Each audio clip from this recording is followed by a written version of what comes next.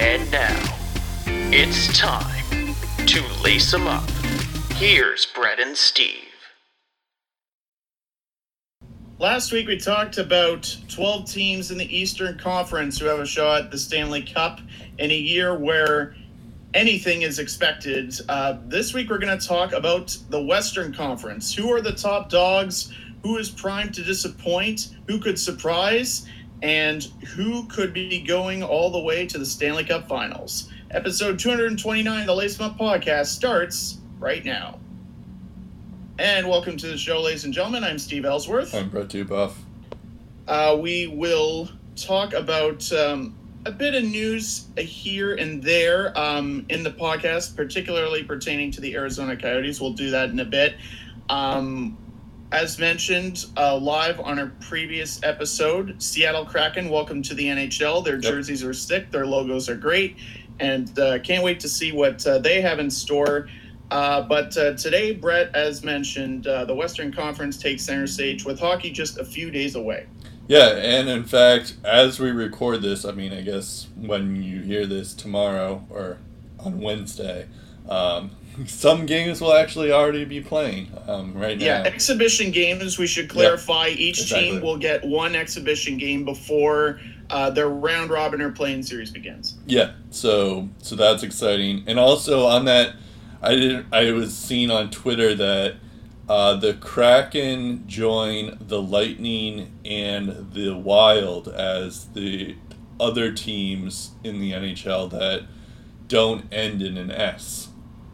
Which is kind of interesting. Also, the Colorado Avalanche, they're in that list. Oh yeah, Avalanche are the other one too.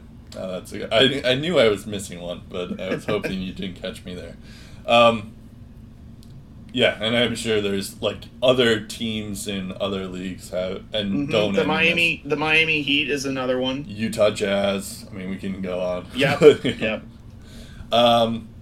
Anyways, yeah, so let's get going here. We're going to do the same thing that we did for the Eastern Conference for the Western Conference here. So we're going to start off with the number 5 Oilers and the number 12 Blackhawks. It's kind of interesting that the Oilers are the 5 seed here because they are, they have the 2 best players in the league. Before you get going on your preview here, Steve, Corey Crawford,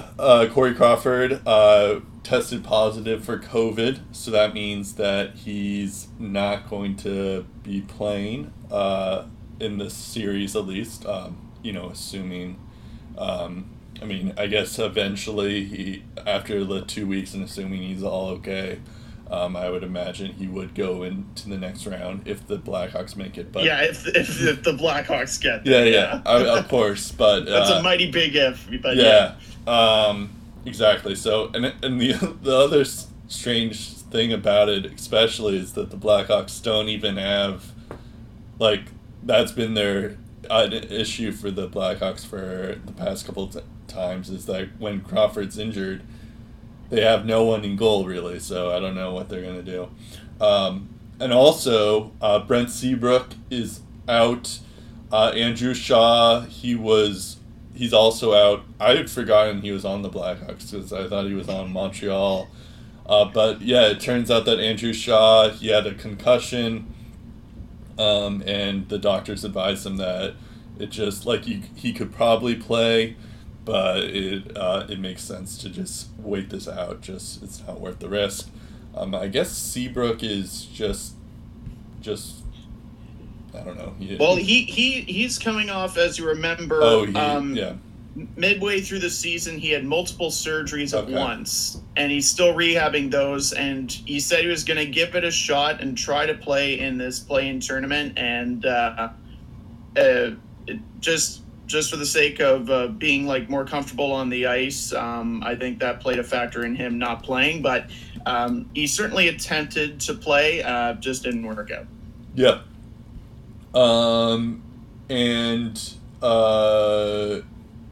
Oh, wow. I'm just seeing here that Corey Crawford is going to play in the exhibition game.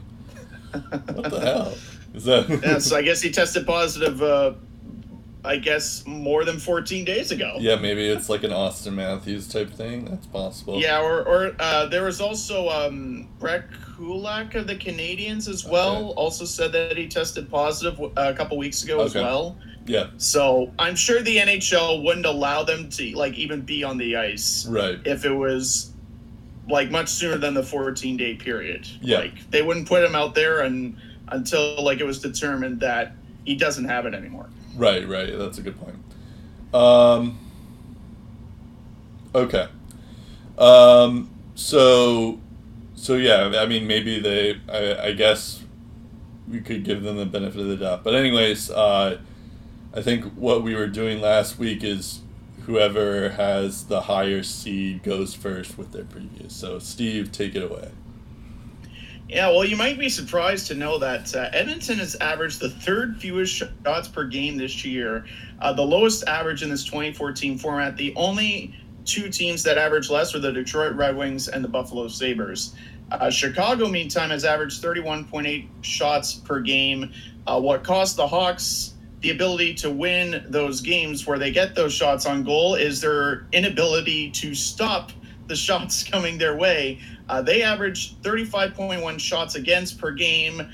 If you think that's a lot, it's because it is. They're all alone in first place. No other team has averaged that many shots against per game. The Rangers are in second, and they're 1.4 shots per game behind Chicago. So that's how one-sided it was. In one-goal games, Chicago, 11-9-8. Part of the reason, probably because they give up a lot of those shots. That's the third worst winning percentage overall in one-goal games, by the way, 11-9-8 for the Hawks. And they've only outshot their opponent in 23 of the 70 games completed. Of those 23 games, they won 11 and dropped 12. So they're even below 500 when they outshoot their opponents.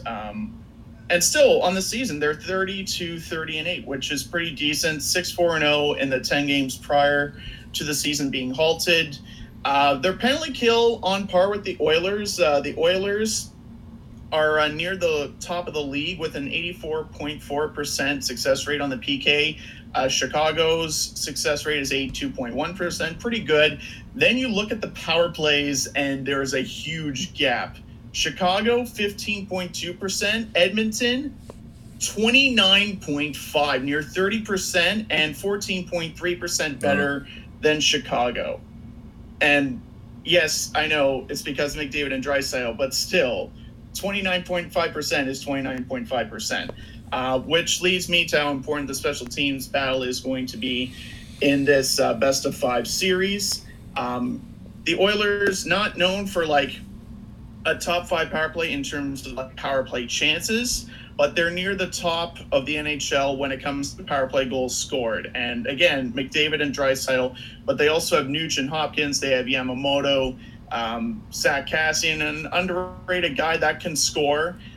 So they have a lot of offensive weapons. Oscar Klefbom and Darnell Nurse on the point as well. When scoring first, Edmonton is 29-7-3, so that plays to their advantage. The only other team on the PK that's given up fewer goals, actually none have given up fewer goals than the Oilers. The Jackets have given up the same as the Oilers on the PK. That's 31 goals. So again, talking about Edmonton and their good penalty kill, not just good, it's great. And they can block shots. Despite giving the puck away, they can make up for their mistakes. And that's something that the Oilers weren't good at. They couldn't cover up their mistakes in the past. But now that they have a structured game, that changes things. In terms of my X factor for the Oilers, I'm going to go with Darnell Nurse.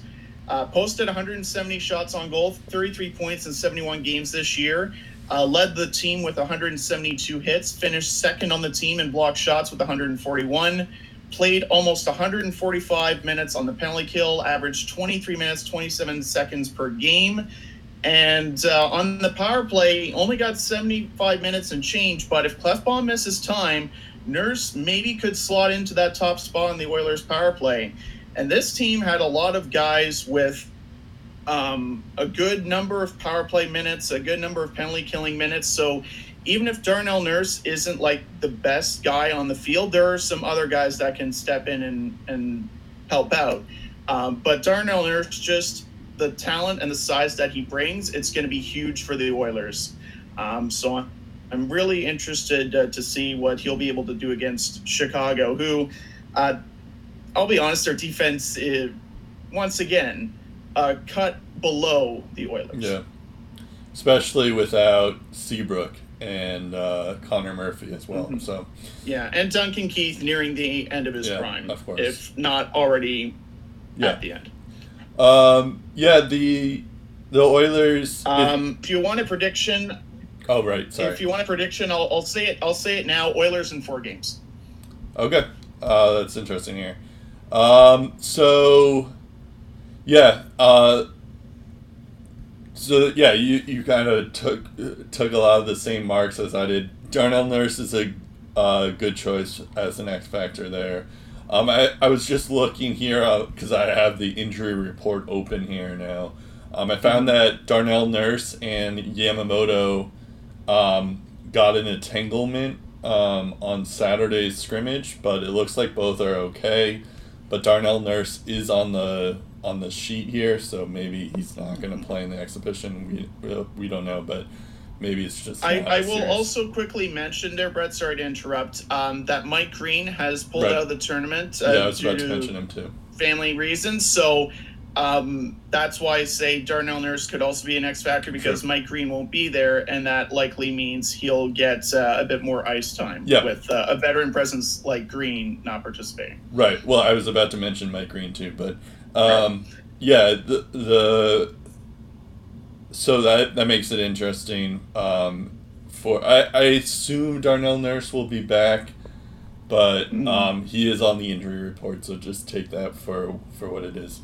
You kind of hit the nail on the head. I think I talked about it before, but it's always I think it's incredible that the Oilers have like the 2 best players in the game in Connor McDavid and Leon Draisaitl, and like that's not the only players that they have on the team now. It seems like the years in the past where this isn't like a team that just underperforms heavily. This is like going to be a team that could make a serious run in the playoffs, and not just because of McDavid and Draisaitl, but Ryan Nugent-Hopkins. He had 61 points in 65 games. Oscar Klefbom took it up a notch this year too with 34 points in 62 games. You have a bit of grit and like a Tom Wilson, Brad Marchand type player in Zach Kassian. He can score and he can fight and he can instigate stuff. So that's interesting. You mentioned Darnell Nurse, Kailer Yamamoto. Like when he joined the team and he was a part of the Draisaitl and Nugent Hopkins line. He made like the Oilers went into second gear almost. So so they're going to be a good team. The only real question mark for the Oilers is their goaltending. And Koskinen has been okay. He's been pretty good, actually. I'm looking at his save percentage right now at .917. And Mike Smith hasn't been as good. He has a .902 save percentage. So Mikko Koskinen has been better than Mike Smith has been, but it's still it seems like they've both played about 38 games each this year, so they're kind of splitting the time. So I am curious how they're going to do that, but that's probably like the biggest weakness for the Oilers in general.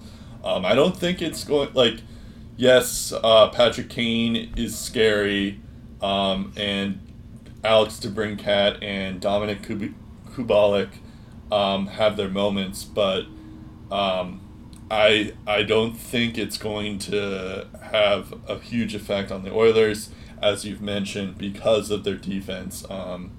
It's just getting going. Like they'll be good in a couple of years, especially if guys like Adam Bachvist and Bodine and the other guy Ian Mitchell, they all develop nicely, but I think the Blackhawks, they could make a run because they do have the experience, but I think the Oilers have this because they just have a better team, and also not to mention the fact that there is like that intangible of like Colby Cave, who died in the thing, so they're all playing for Colby Cave.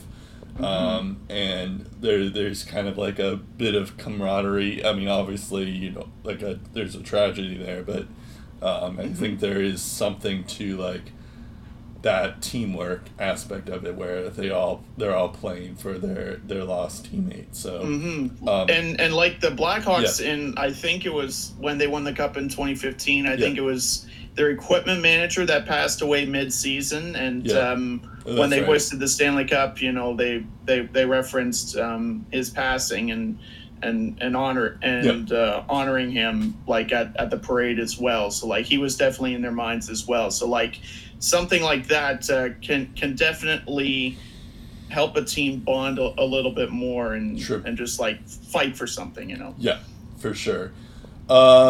So I think the Blackhawks do definitely have the experience because you have Patrick Kane, Jonathan Toews, and Duncan Keith and Corey Crawford, who have all won 3 cups in their career. But I think they're all kind of past their prime in a way, except Patrick Kane's still really, really good, obviously, but it seems like Toews and Keith aren't as good as they used to be. And Crawford. So I think I just don't think it's going to be enough, and I'm going to say the Oilers in 4. As for my X Factor for the Blackhawks, I'm going to go with Patrick Kane. Is an obvious one because he's the best player. If Patrick Kane gets going, he could steal the series basically by himself. He's that good, but since I feel like that's cheating because he is their best player, I'm gonna go with Alex DeBrincat instead, because the thing that's interesting with DeBrincat, and you'll notice the theme with all my X Factors or most of my X Factors here, is that all these X Factors, we know what they're capable of in their regular season or in seasons past, but this year something happened and it hurt their development or something like that. So last year, Alex DeBrincat had 41 goals and 76 points this year.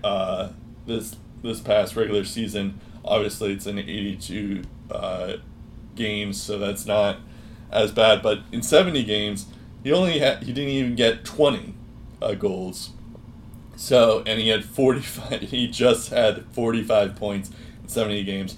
So he took a misstep in points, and I'd be curious to see if how he does if he gets going, and if he does get going, then I think he'll be scary, and I could see. I don't think the Blackhawks will win, even if he does get going, but I don't think.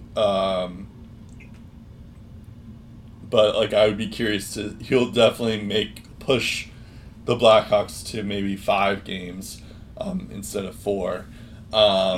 And I think like the interesting thing about it is when I've been because he's on my fantasy team, so I have a vested interest in him. And I was like, apparently people are saying like the advanced stats look good. It's just that he's been unlucky. Like his PDO is pretty high. And his shooting percentage is pretty low. Compared to where his career was. So I think I could see it where eventually the goals will be coming, but I'll be curious to see if he's going to be the one to watch for in terms of like if he can actually get going again. Like you talked about DeBrincat, and he had 18 goals and 45 points. Yeah. He surpassed 200 shots. So Yeah. you're right. The advanced stats, like even the shots on goal, like are there. Yeah. Like he had his chances. And you talk about how dynamic Patrick Kane is. He had 110 points the previous season. He had 33 goals and 84 points in 70 games this year, which is still pretty good. But you look at where he ranked in some offensive categories. Second in wrist shots this year with 188. Fourth overall in backhanders with 31. 506 zone entries. 187 slot completions. 67 seconds worth of offensive zone puck possession per game. That's NHL top 5. Yep. And all of those three stats that I mentioned, zone entries being the big one. Duncan Keith, his offensive abilities are fading, but he had 243 defensive zone blocks. That's top 5 in the NHL. 45 points for DeBrincat, you mentioned. 200 shots plus for DeBrincat. Yep. Then you look at Dylan Strome, 38 points in 58 games. Brandon Saad, 33 points, 58 games. Nylander, 26 points. Kirby Dach, 23 points. Again, pretty good depth, but better than the Oilers. Good enough to beat the Oilers? I don't think so. Yeah, I was going to mention Kubalik and Nylander and Strome as well, because those are guys that, well, especially for Strome and Dach, and especially for Strome and Nylander, they both were high draft picks and all that stuff, but they do have the potential to grow and be better than what they are, but. Yeah, I don't think it's their year this year. I think this is a team that just, wasn't going to make the playoffs anyways, or didn't even have playoffs hopes to begin with, so they're just lucky to be there. But, there is that intangible of Kane and Taves, but I just don't see it, especially with this Oilers team that they're faced up against. Yeah, this is one of those years where the Hawks are better off not winning the series. Yeah. Even if they don't win the lottery for Lafreniere, they'll still get a pretty decent pick in the top 10 around there. And there's a lot of depth in that top 10. So I think they're better off just building up on their future than beating the Oilers and then probably losing the first round anyway. Right. It is interesting that whoever loses this series, I don't want getting Lafreniere, so it'll be fun, but we'll see. Yeah. All right, now we go to the Preds and Coyotes. So the interesting thing about this, and if we didn't have the playoffs previews to do, this would be our top story, but or what we would cover. But John Chayka quit, and we'll have more details on this next week, but it appears that... Yeah, and to specify, the team says he quit. Well, no, that's what the team says. He says differently, but the team has basically labeled him a quitter. He quit on the team. But he also he wrote his resignation letter, and he put that out in the public too. But but yes, needless to say, it turned out to not be. It seems like they did not leave on good terms. Something involving another team inquired with Chayka, and then there was something. Apparently, Chayka wasn't even involved in the Hall negotiations. For Hall and the management met for extension reasons, and Chayka wasn't there, which is a bit odd for a GM to not be there. Especially considering that's the GM's job is to talk contracts, right? Not the owners. And especially since Chayka was involved in the trade to get Taylor Hall there. So that's another reason.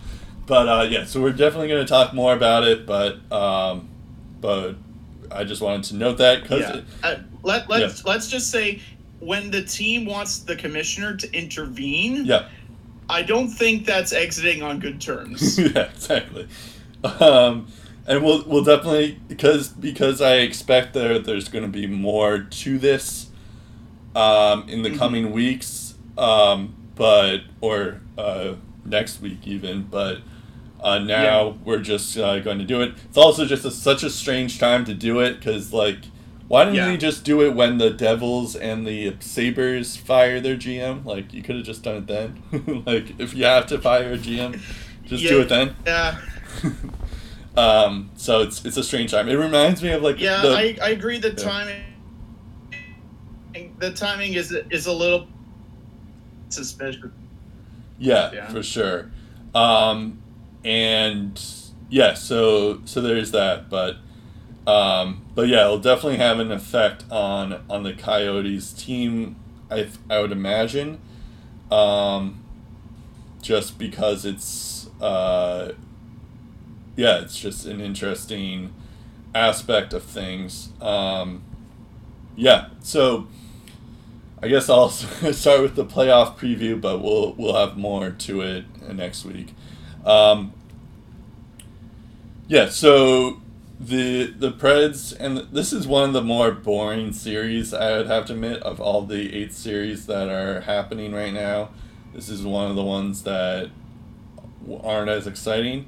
I guess it's just because both the Preds and the Coyotes aren't in GM, like we're a special kind of format to the playoffs, but hey, they got something to play for, right? So, yeah, it's strange. Yeah. So, Matt,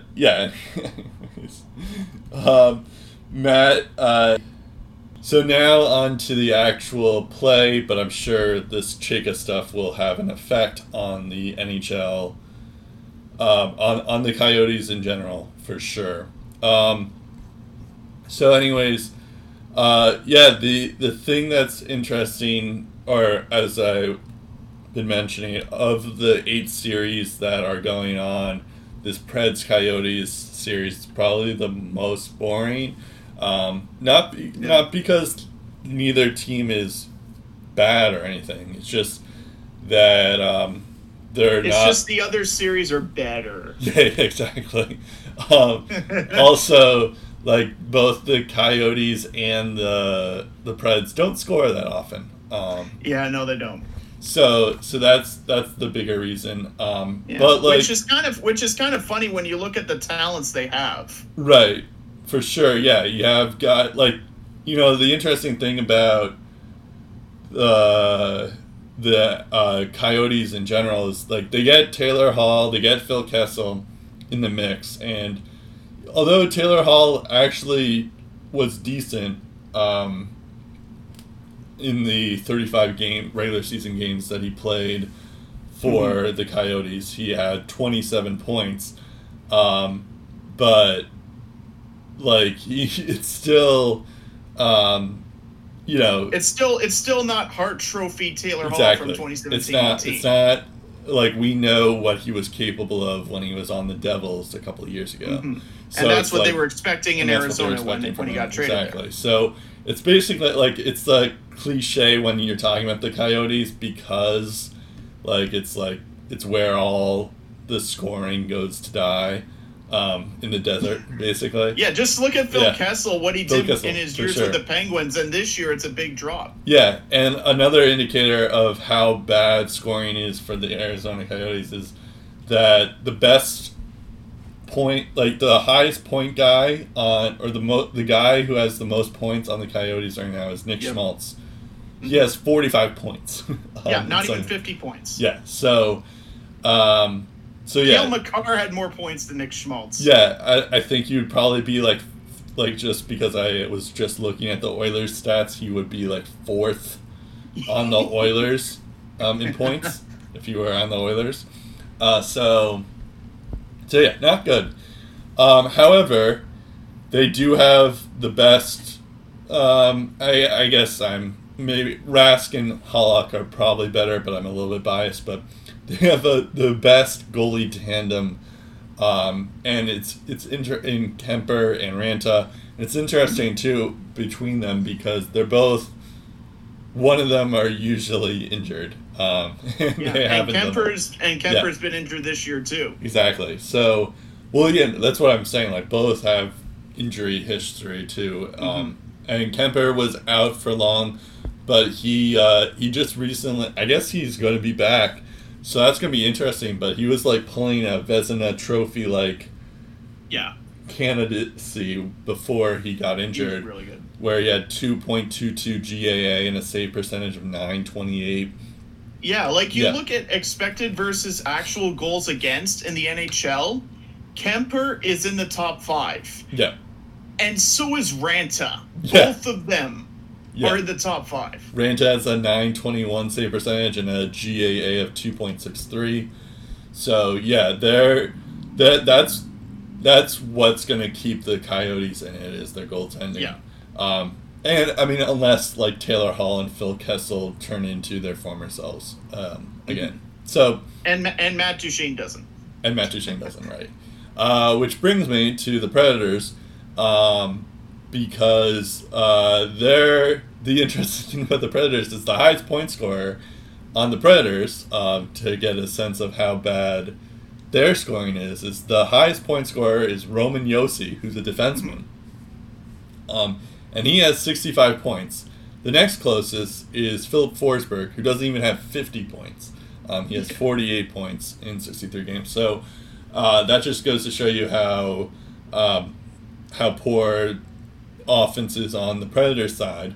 I would say underwhelming, because the potential is there. They just haven't done it. Right, because we know, especially with Forsberg, Duchene, and Arvidsson, and Johansson too. We know even Ryan Ellis too. Like Ryan Ellis missed a lot of time due to injury, and his offensive numbers are great too. Right, but like we know what they're all capable of doing just because of what they've been able to do last season. But yeah, it's just their actual the fact that they can't really score. It's just not as good as what we're used to or as what we're expecting of them. So it's definitely a thing. Especially Victor Arvidsson. I didn't even realize he only had 28 points in 57 games, which is pretty crazy.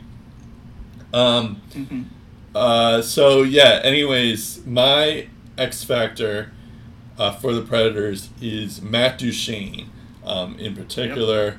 The interesting thing, like, there was such a hubbubaloo last year when he was a free agent and things like that, of that nature.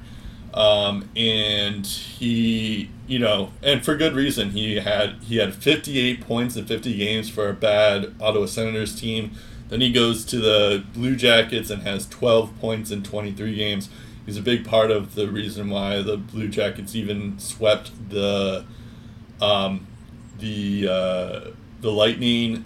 He had 10 playoff points in 10 playoff games that year. So, but this year he has 42 points in 66 games. Not bad, but not great either, or not what we are expecting out of him. Especially when he's making $8 million a year. So I think he can. I'd be curious to see if he can take it up a notch in the same way, to see if Phil Kessel can take it up a notch in the playoffs, because Phil Kessel's also pretty good in the playoffs too. So yeah, I'll be curious to see how they do. But I think both the Predators and the Coyotes kind of are a pretty similar team, where their goaltending is really good, or decent.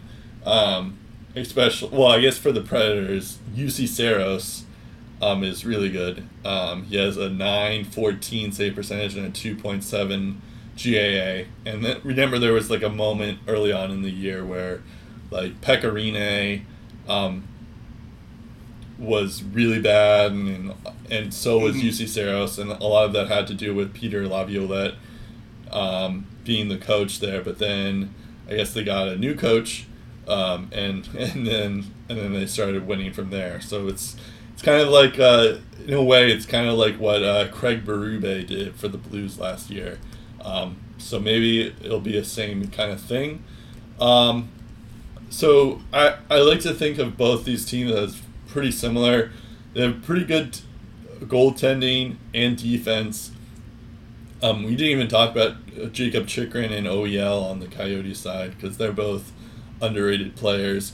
And so is Alex Goligoski is another one. So yeah, they both have really good defense and really good goaltending, but their forwards depth isn't quite there just yet.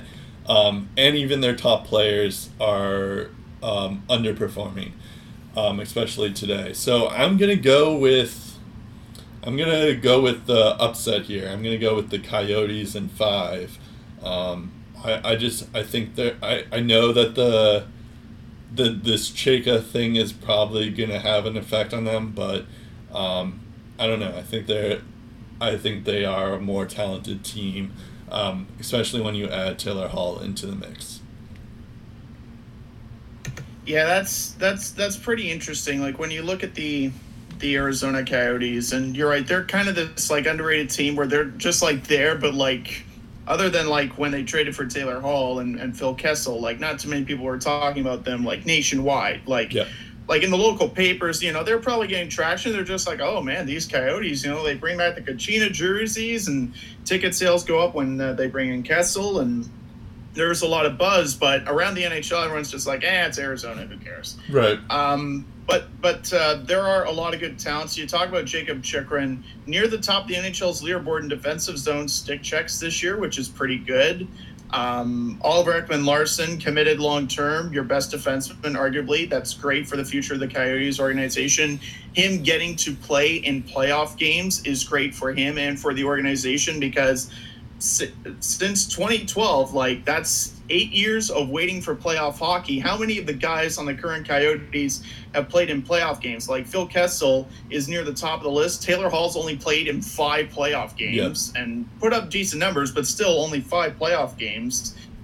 And he was brought in to like help them reach the playoffs. I think the lack of the playoff experience could be a factor as well. Whereas you look at the Predators, yes, they've underperformed. Yes, they have their own question marks. Yes, their time is running out.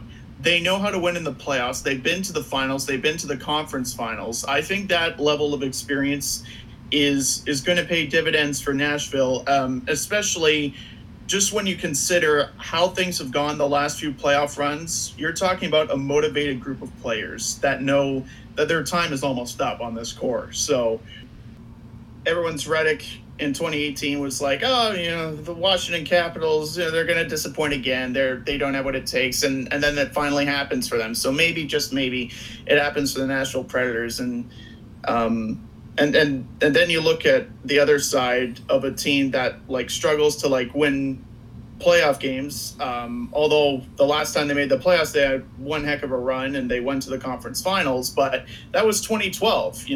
Guys like Oliver Ekman-Larsson didn't play a pivotal role on this team. Phil Kessel was in Toronto. Taylor Hall was in Edmonton. That was long before the Oilers had Connor McDavid on their team. So like a lot has changed in the past 8 years, and you still have a team, relatively speaking, that hasn't played a drop of playoff hockey going up against a team that has been used to playoff appearances, and they've been through the ups and the downs of NHL playoff hockey. And then you have the psyche of your GM leaving. It'll be interesting to see how that plays into Arizona's favor or against them, because it could either go one of two ways. Actually, it could go 3 ways. Right. The first is Nashville's a better team than you, and it doesn't matter. The other is our GM just left. Oh my God, what are we going to do? And then you get pulverized by Nashville, or you rally around as a unit and become one and just say, yeah, you know what? Forget this guy. We don't need him. We can play good hockey without him. And then they shock everyone and they beat Nashville. So it'll be interesting to see how the Arizona Coyotes approach that. As for my X factor in the Coyotes, I'm not going to take Nick Schmaltz. And I could take a lot of players like Taylor Hall and Phil Kessel. I'm going to take Christian Dvorak. Okay. So the leading scorer, as we mentioned, Nick Schmaltz with 45 points. Clayton Keller had 44. 5 of their skaters posted between 22 and 28 points. 6 others posted between 30 and 39 points. Christian Dvorak was on the list of 30 to 39 point getters. He had 38 points in 70 games, 18 goals, 20 assists. On the power play, 6 goals, 4 assists for 10 points. 134 shots, which is 8th on the roster. You're thinking, not great. But again, the Coyotes. The one thing he displayed at times, though, was chemistry on the top 6. In the second half, it's crucial for Arizona to have that in the playoffs. It's one thing that could tip the scale in any series. And motivated Phil Kessel and the motivated Taylor Hall and good goaltending will definitely tip the scale. But they need one of those other top 6 guys to play a pivotal role, like Bobby Ryan was for the Sens in 2017, just to name one example. And I think Christian Dvorak can be that guy. Is it going to make a bit of a difference? That is the question. Yeah. And I'm going to take Preds in 5. Okay. I think the Coyotes give them a run for their money, but it won't be enough. Interesting. Okay.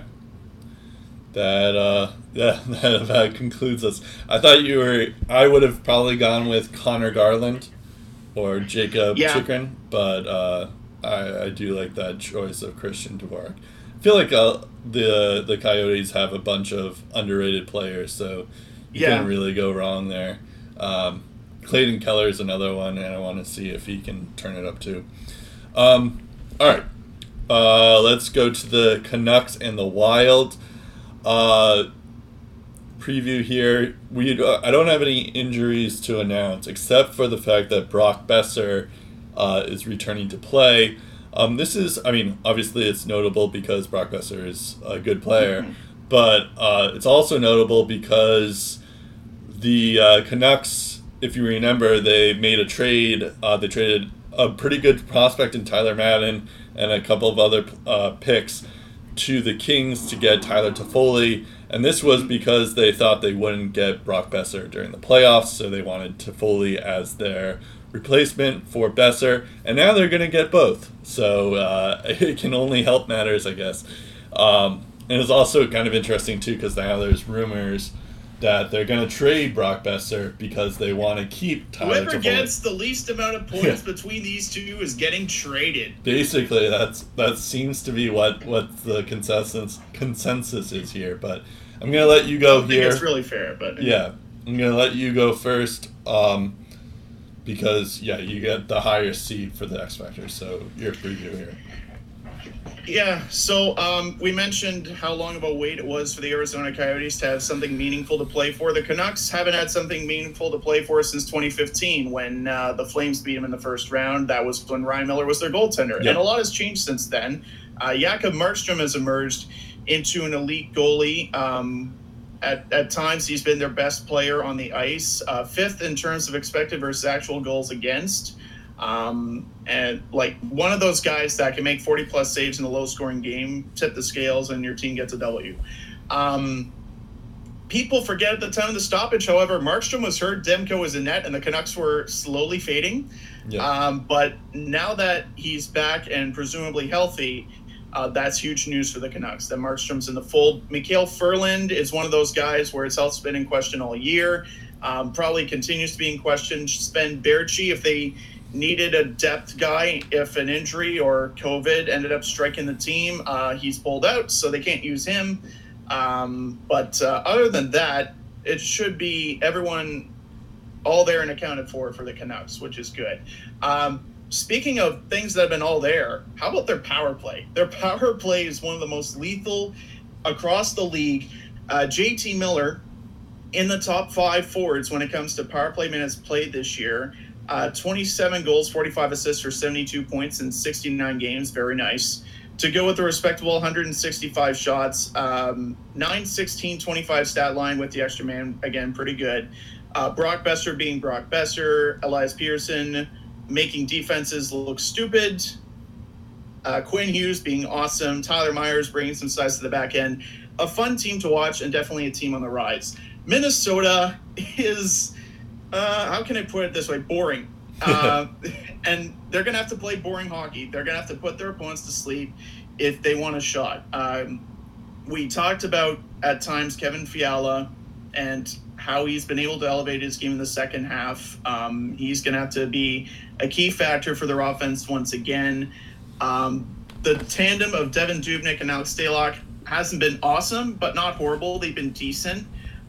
They no longer have Jason Zucker. At the moment, their defense looks pretty decent. There's Matt Dumba in the mix, Jared Spurgeon, Jonas Brodin, who's been pretty underrated, does a pretty good job for them, and Ryan Suter as well as a veteran presence. Down the road, don't know how that defense is going to look like, but for now, they're going to need all of that defense to shut down Vancouver's red-hot offense. Easiest way to do that is don't take penalties, and the easiest way to do that is don't cough up the puck. The good news is Minnesota's very, very good at puck discipline. Fewest giveaways league-wide.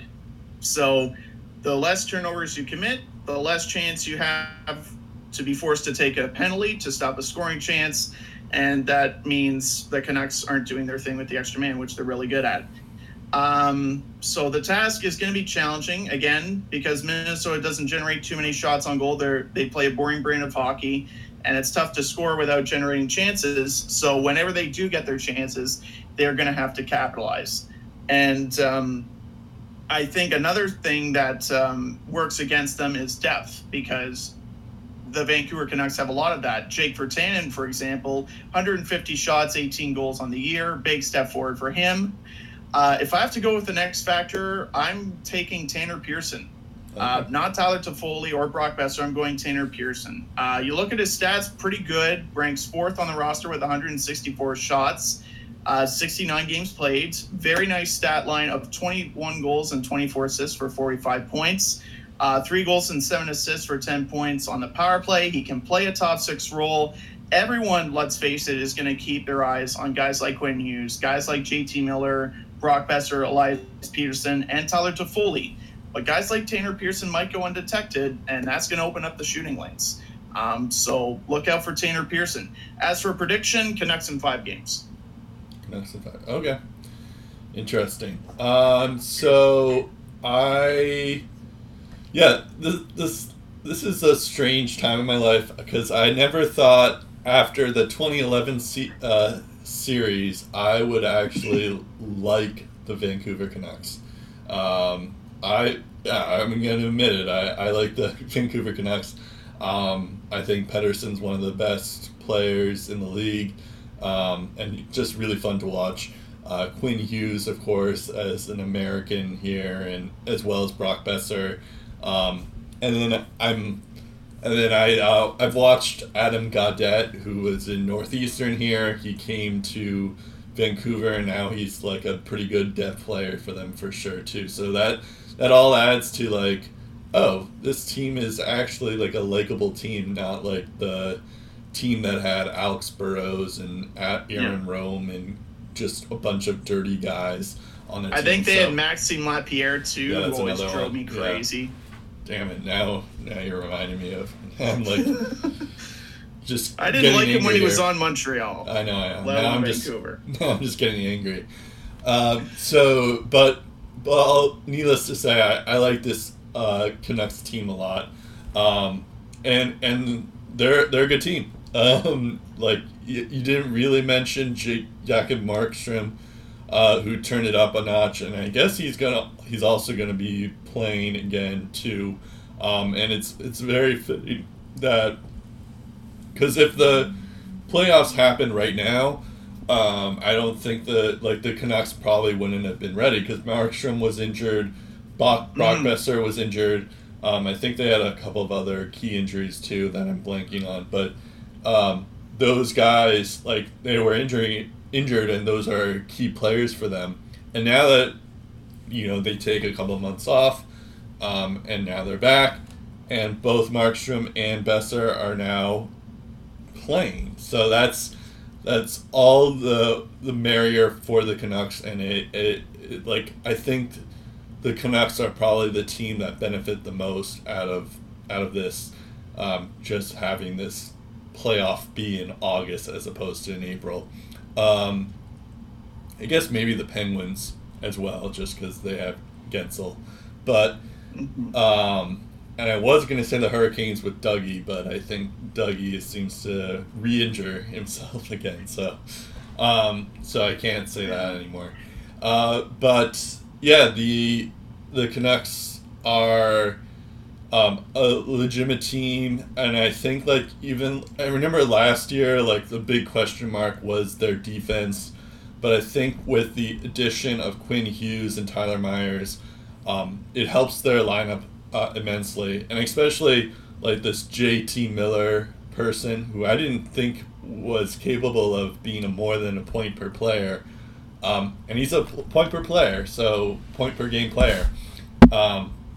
Point per player. I think I'm gonna coin that term now. I think it also it's a case of like he played with some good talent in New York, but as good a talent as like Elias Peterson and Brock Besser and Quinn Hughes, I think he's a guy that can thrive in the right system. Yeah. And this seems to be a perfect system for him. Well, he did play with a couple of those players in Tampa as well, but I guess true. And he was close to a point per game player on that top line. You're right. Well, he had 40. Like last year, he had 47 points in 75 games for Tampa. But his first year. I'm saying like when the McDonough trade happened, though, he was a point per game player or close to it. Well, I remember back when that trade happened, I wasn't sure if he was worth a first round pick, but clearly James Benning knows more than I do, so clearly I'm wrong on that. But yeah, so I think the question mark was like their defense. In particular, but they added Quinn Hughes, who's like he looks like a veteran out there, and then you have Tyler Myers, who's pretty underrated on the defensive aspect too. I mean, he's been known to put up some points as well, at times. So I think like just the additions of those guys in particular are helped the Canucks get to where they are, and I could see them making a significant run this round, this playoffs. So, so this is cool.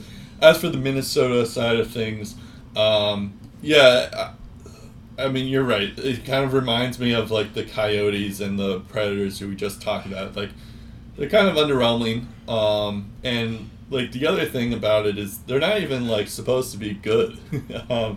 They're, like they get. Fenton kind of made all these trades last year that like kind of show that they were rebuilding. He traded Granlund for Kevin Fiala, which turned out really well, and I'll talk about that in a second. And then there was also the Donato. He got Donato out of Charlie Coyle, and then there was another one that was kind of questionable.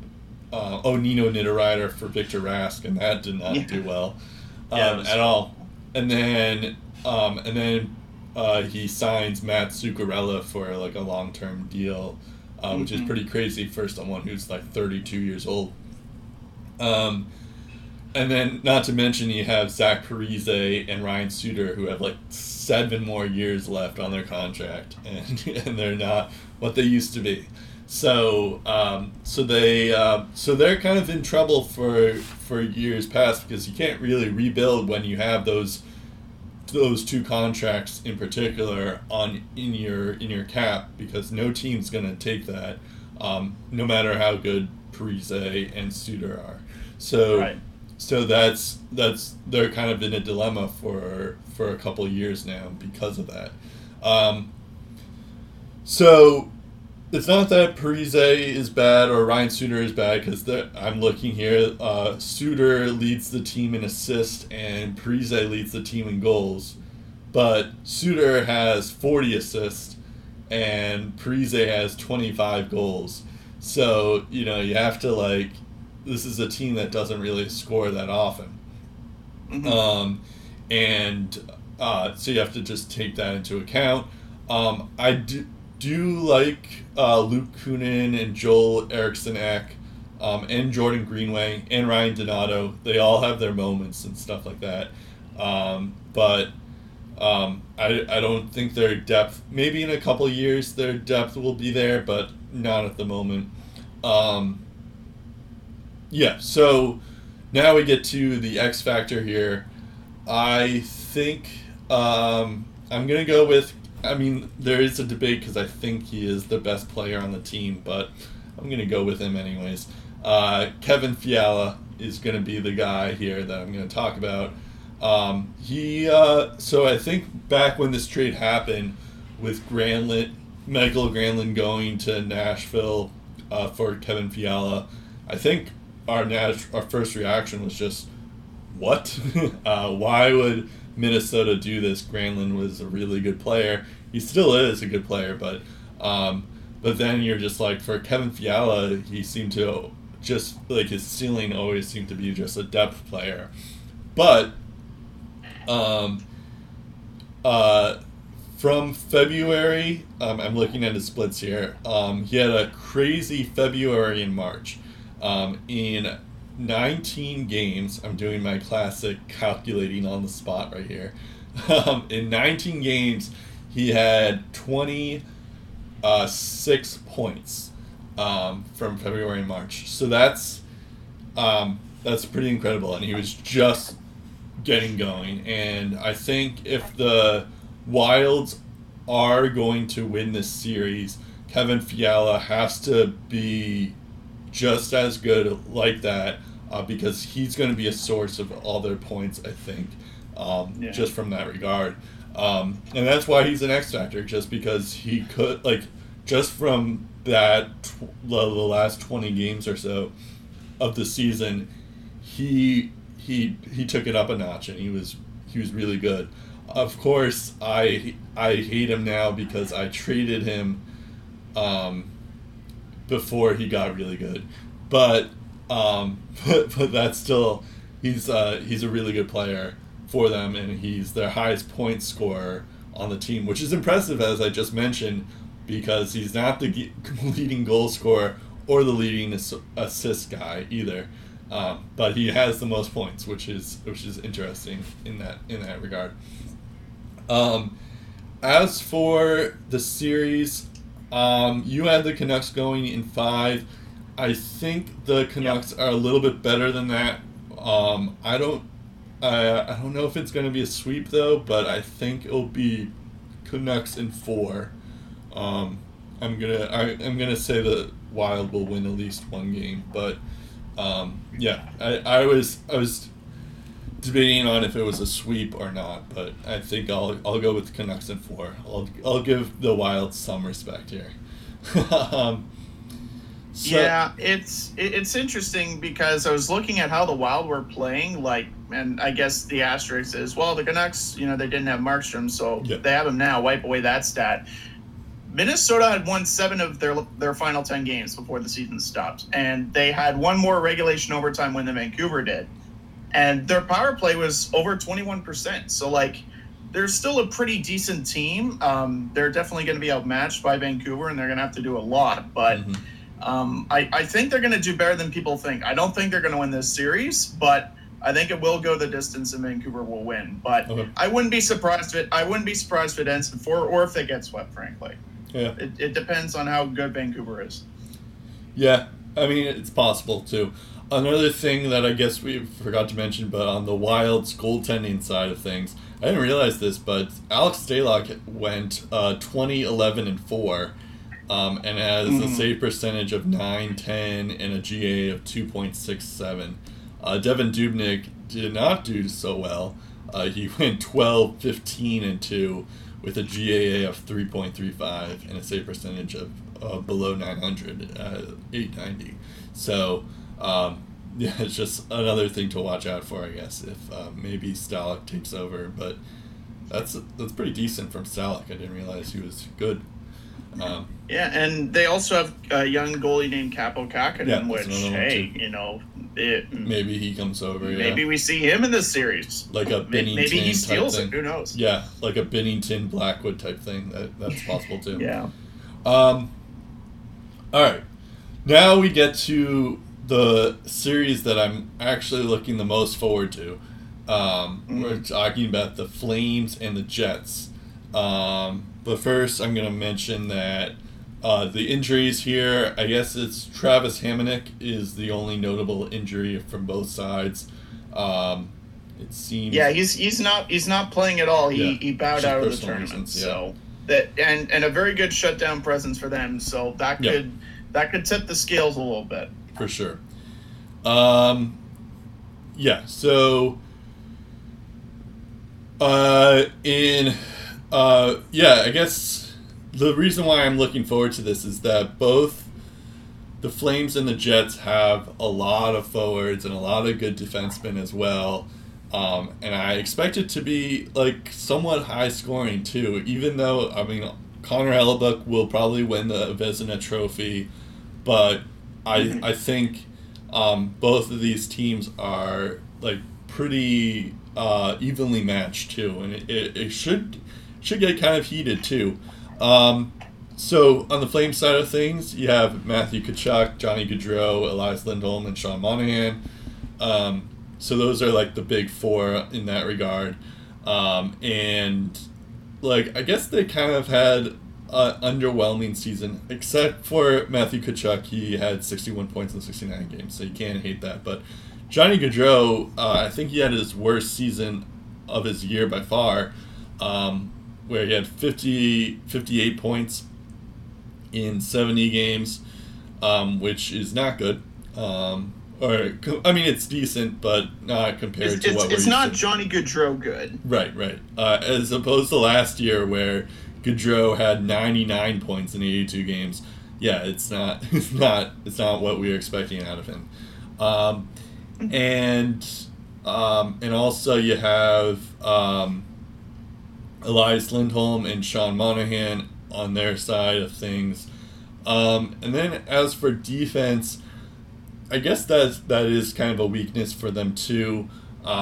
Mark Giordano is pretty good. He's their best defenseman with 31 points in 60 games, but and Noah Hannafin had 22 points in 70 games, as well as Rasmus Anderson had 22 points in 70 games as well.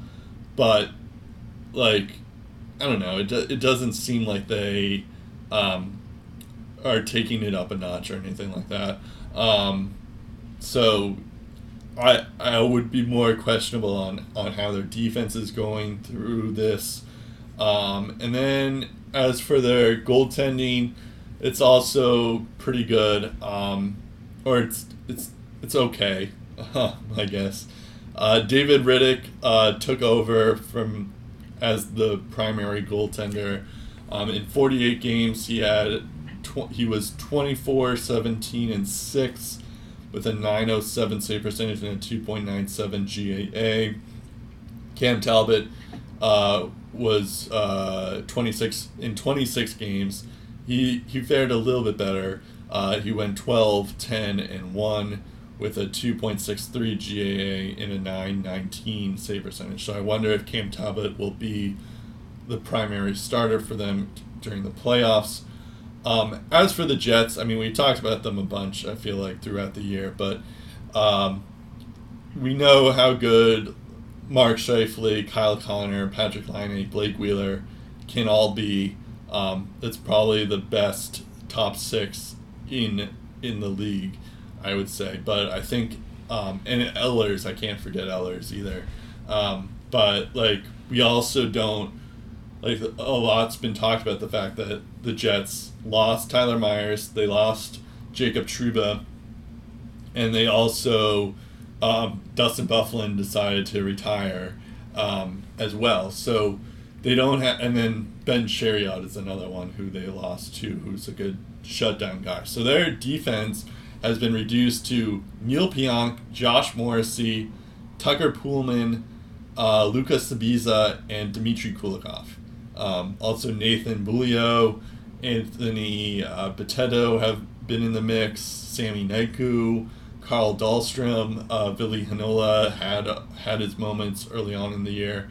So their defense isn't as strong. Having said all that, Neil Pionk had a breakout year this year. He had kind of replaced Jacob Trouba, which is good because that's what the trade was for. But yeah, he had 45 points in 71 games. That's pretty good. I think that just shows that he was on their power play and stuff. The star of the show, though, and what we talked about 2 weeks ago now, is Connor Hellebuyck, who has the 922 save percentage and a 2.57 GAA. He went 31, 21, and 5. He was pretty much, like, if you watch any Winnipeg Jets games at all this year, you realize he's standing on his head, basically. So he's a big reason why they're good. As for, okay, so I guess I'll do the X Factor stuff. Oh no, I'll do the predictions first. I think the Flames, they're good. It wouldn't surprise me if the Flames win this, but I feel like because Connor Hellebuyck's factor, and I think like the defense is better than what we're thinking they're gonna be. I think I'm going to go with the Jets in 5. Just because of that Connor Hellebuyck factor, that the scoring hasn't been up from the Flames. So that's what I'm going with.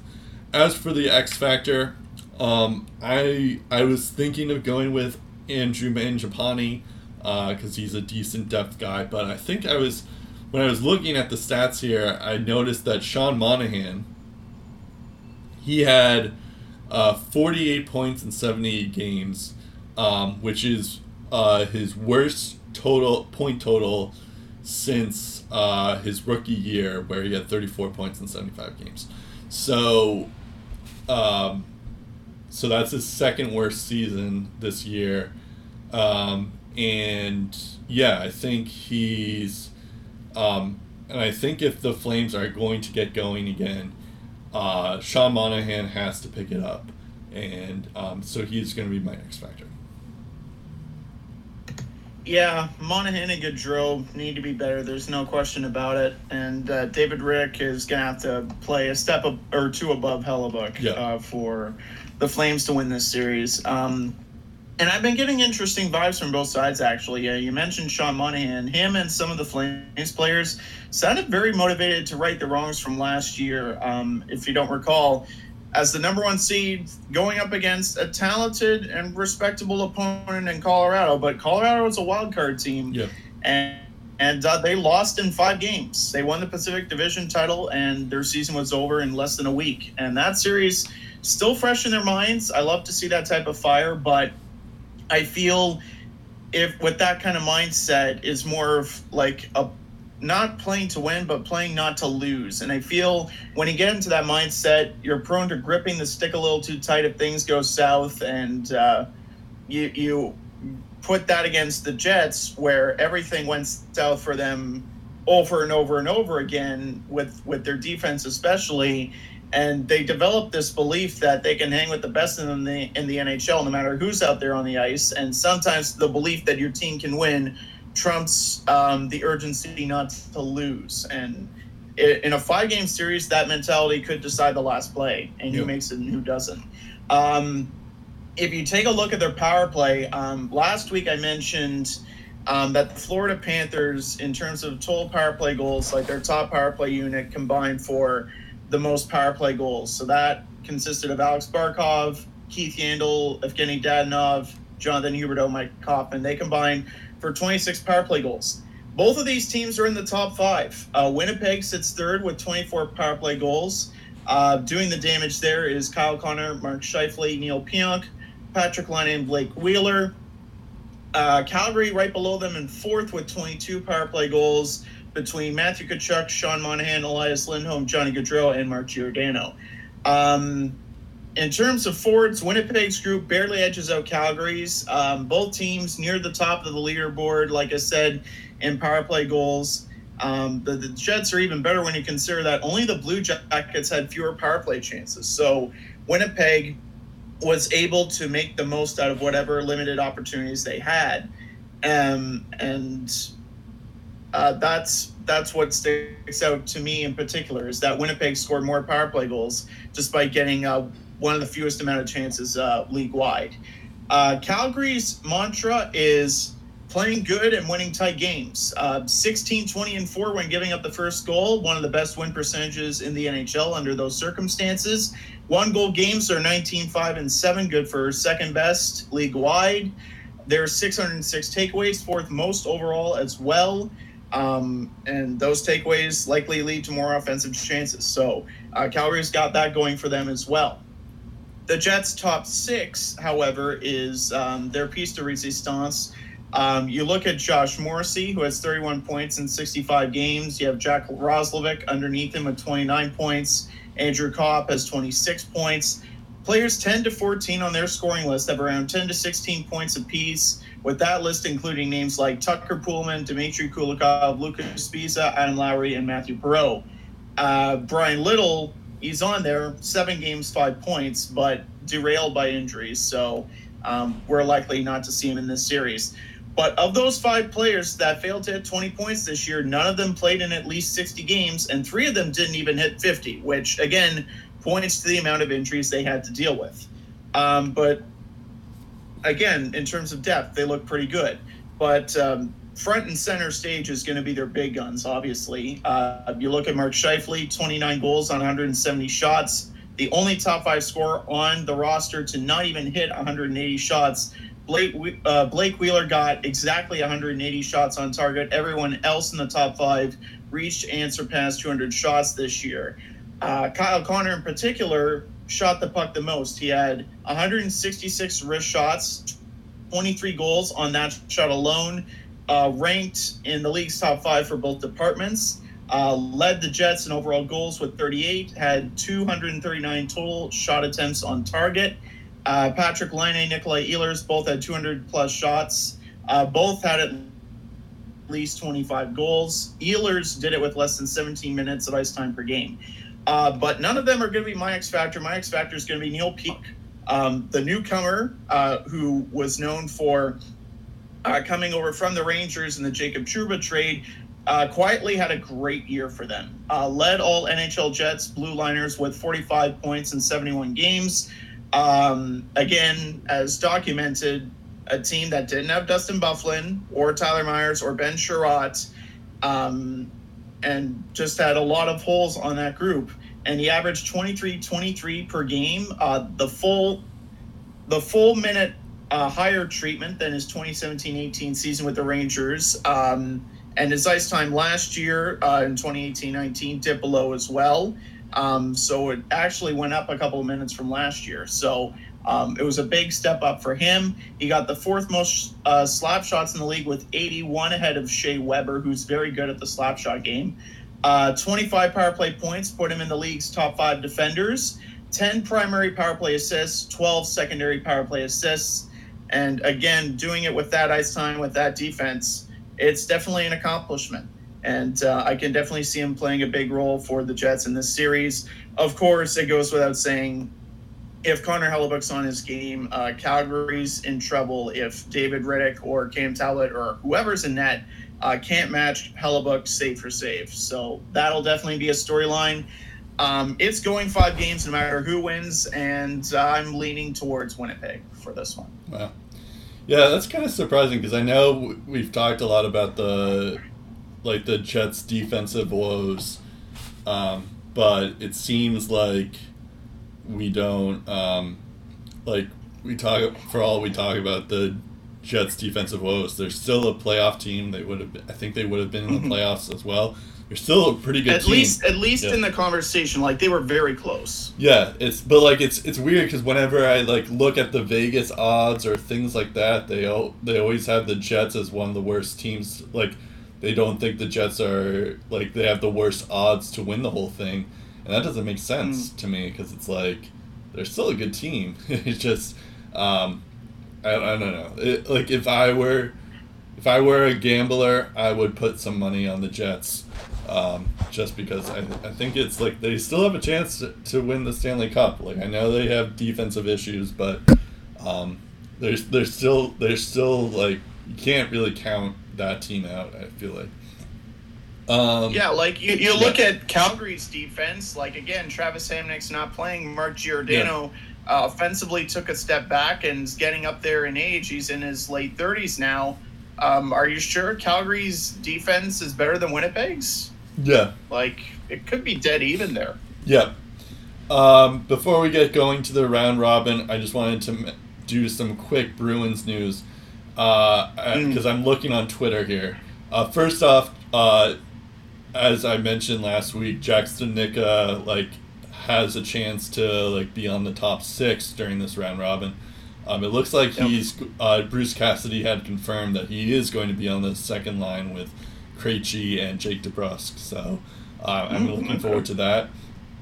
So I guess he's going to be the right winger there. So that's going to be fun. Is this just for the exhibition game, or is it going to be like that heading into the round robin as well? Well, I think it's because Nick Ritchie and Andre Cachet are both out or injured. Right. So I think that's part of it as well, I guess. Yeah, right? but yeah, I think that's partly to do with it, but I think it's also to see what he can do while you're I guess maybe the Bruins don't necessarily care if they're going to be the first ranked or the fourth ranked. So I guess they're just taking this opportunity to see how Studnicka does with this new thing. Yeah. And also, you mentioned just experiment with a couple of things, right? And, in case if you do get into a doomsday scenario, then you have an idea. Well, this line showed some chemistry. Let's see what they can do. Exactly. And then also, you mentioned Pastrnak just briefly, but apparently he had to do 28 total days of quarantine because he had 14 days after flying back to the U.S. and then another 14 days after he skated at the rink in Malden, Massachusetts, at the start of phase 3. So so he was out a month just because he was in quarantine, which is great. So what you're saying is that his shot should be at 100%. Basically, yes. He but he's probably a little bit rusty, I would imagine, but we'll see. All right, so let's go to the round robin here. The Blues are the first team. They're the first ranked team here, and you can't talking about never counting out teams. You can't count out the Stanley Cup champion team, especially this Blues team when they have a break of 5 games. They don't have any huge injuries going on. I guess Vince Dunn and Jay Bouwmeester are both out, but they were out before all this stuff happened. So that's something to keep in mind. And then of course you have Ryan O'Reilly, Braden Shen. I guess Tarasenko is going to be back too. I just remembered. So that's going to be exciting for the Blues because we didn't. Before the playoffs, you didn't expect him. If this was a normal season, we didn't expect Tarasenko to be playing, but it looks like he's going to be back. So that should be fun and exciting to see how he does with a bunch of games that he missed. So that should be interesting. And I think it's tough to preview teams in the round robin because it's tough, but. They're a good team, and I think it's also interesting to the Bruins. Their Alex Pietrangelo is going to be their best defenseman. It's going to be a free agent this year, so this could be their last shot with Pietrangelo in the lineup. They have a realistic shot at winning it all. But I'll let you go and talk about the team here. Because they do have a lot of dangerous pieces on there, which is why, the first question that everyone asks about the team that wins the Stanley Cup right away is can they do it again next year? Right.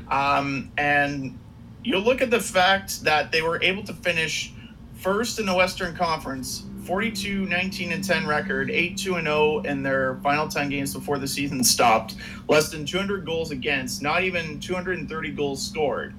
And they still finished first in the conference without Tarasenko for pretty much 3/4 of the year. I would say their chances are pretty good. Like you look at guys like David Perron and Brayden Schenn, both had 25 goals to lead the roster. Jaden Schwartz had 22 goals of his own. All three of those guys combined for 29 power play goals. You had 8 other skaters posting around 10 to 16 goals on the year. Vince Dunn had 9 goals in 71 games as a defenseman. 10 of his 23 points with the extra man as well. 6 guys had 30-plus assists. One of those guys with at least 30 helpers was Robert Thomas. He was 6th on the team for that category and 6th on the team in scoring with 42 points.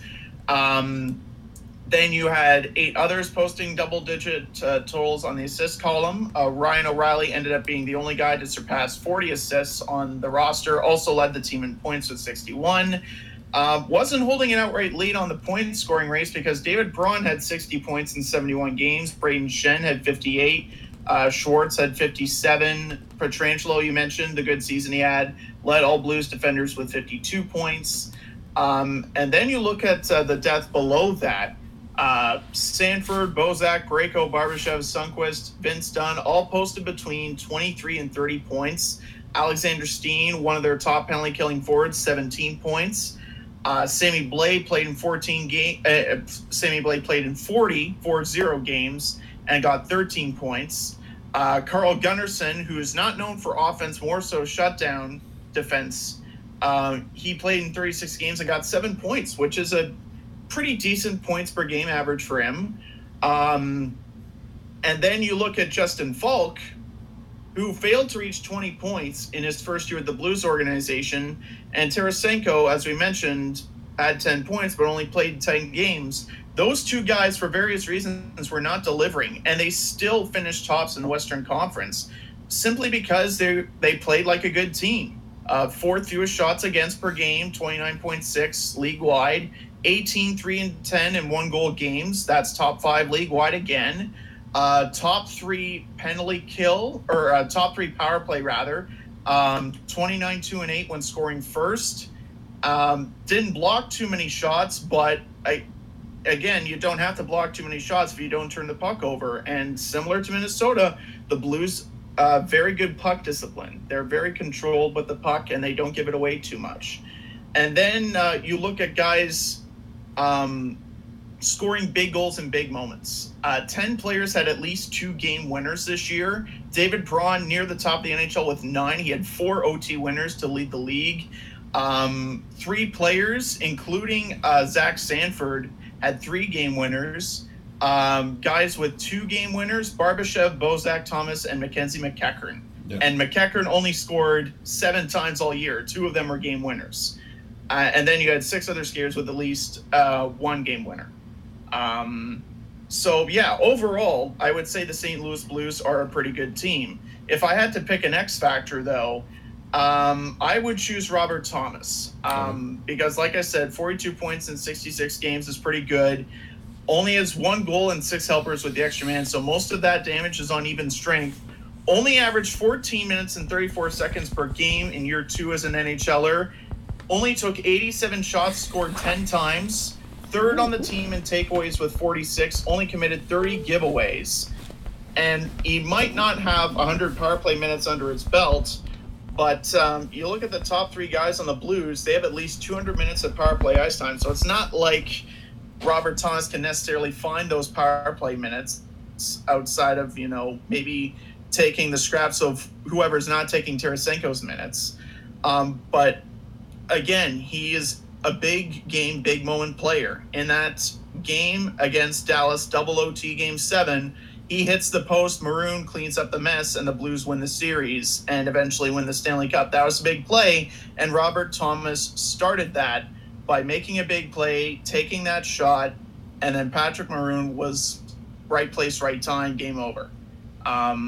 So you need guys like Robert Thomas to perform, and it's not just Robert Thomas that the Blues have to do that, but I definitely think he's the guy that sticks out to me as being one of those players that could really define, really change a series. If I had to also pick one adjustment for the Blues, it's how their penalty kill is going to work without Jay Bouwmeester. He's likely never going to play hockey again, and he was right up there in penalty killing minutes, which means like the dude even logged more minutes on the penalty kill than Pietrangelo did. Right. So Pietrangelo's going to have to pick some of those up. Colton Parayko, Robert Bortuzzo, same thing. And both of them were like picking up decent amount of penalty killing minutes to begin with. So it's not like uncharted territory for them. But they're going to have to pick up the slack a little bit now that they know Bouwmeester is not going to be there. Right. Although Bouwmeester missed a fair amount of games already. He did, yes. So I think and they'll the fact be that more prepared. the fact that everyone is well rested is definitely going to help the penalty killers too. Yeah, I will say you mentioned Zach Sanford briefly there, but I will say that I just remember during the Stanley Cup Finals he was very, very good to me, and he had a decent season this year too, with 30 points in 58 games. So I think. I think 16 goals as well, which is pretty good. Yeah, pretty good too, especially for someone who had like 12 minutes of ice time on average. So that's 13 minutes of ice time. Still pretty good. So I wanted to shout him out. Okay, let's go to the next team here. Still pretty good, yeah. Let's go to the next team here, the Colorado Avalanche, who are the second seed here. We mentioned this before when we were talking about during the awards show, but the Avalanche were not very healthy, wholly healthy at all to a lot of their key guys. Mikko Rantanen missed time, Philip Grubauer missed time. So did Landeskog for a time. I think there was a couple of other guys. Cale Makar missed some moments as well. Andre Burakovsky towards the end there too. So they just before the regular season ended, the Avalanche were just not were just a bunch of injured guys basically, except for and Nathan MacKinnon. Now that they have a bit of rest, it seems like the only questionable person is Cale Makar, but it looks like he played in scrimmage today, so I think he's okay. We'll see. I guess we can just keep an eye on it, but yeah, they're back, and all those guys are back, and they're a force to be reckoned with, especially when you have guys like McKinnon, Rantanen, and Landeskog. They're usually that's the usual top line, except now a big difference is that they have a legitimate second line now with Nazem Kadri at center. You have Burakovsky, who also broke out, as well as JT Compher. Val Nichushkin also had some things going on in the regular season too, so their depth is a lot better than what it was in years past, and you also have the added benefit of having Cale Makar, who should win the Calder, or he's my nomination for the Calder, and he's going to help their team a bunch in that regard. And also Sam Girard is the other one who kind of who made some noise too. As for my X Factor, I'm going to go with Andre Burakovsky. That's a good one. Yeah, it's interesting with Andre Burakovsky because I remember he was first put on the scene when he was on the Capitals for all those runs.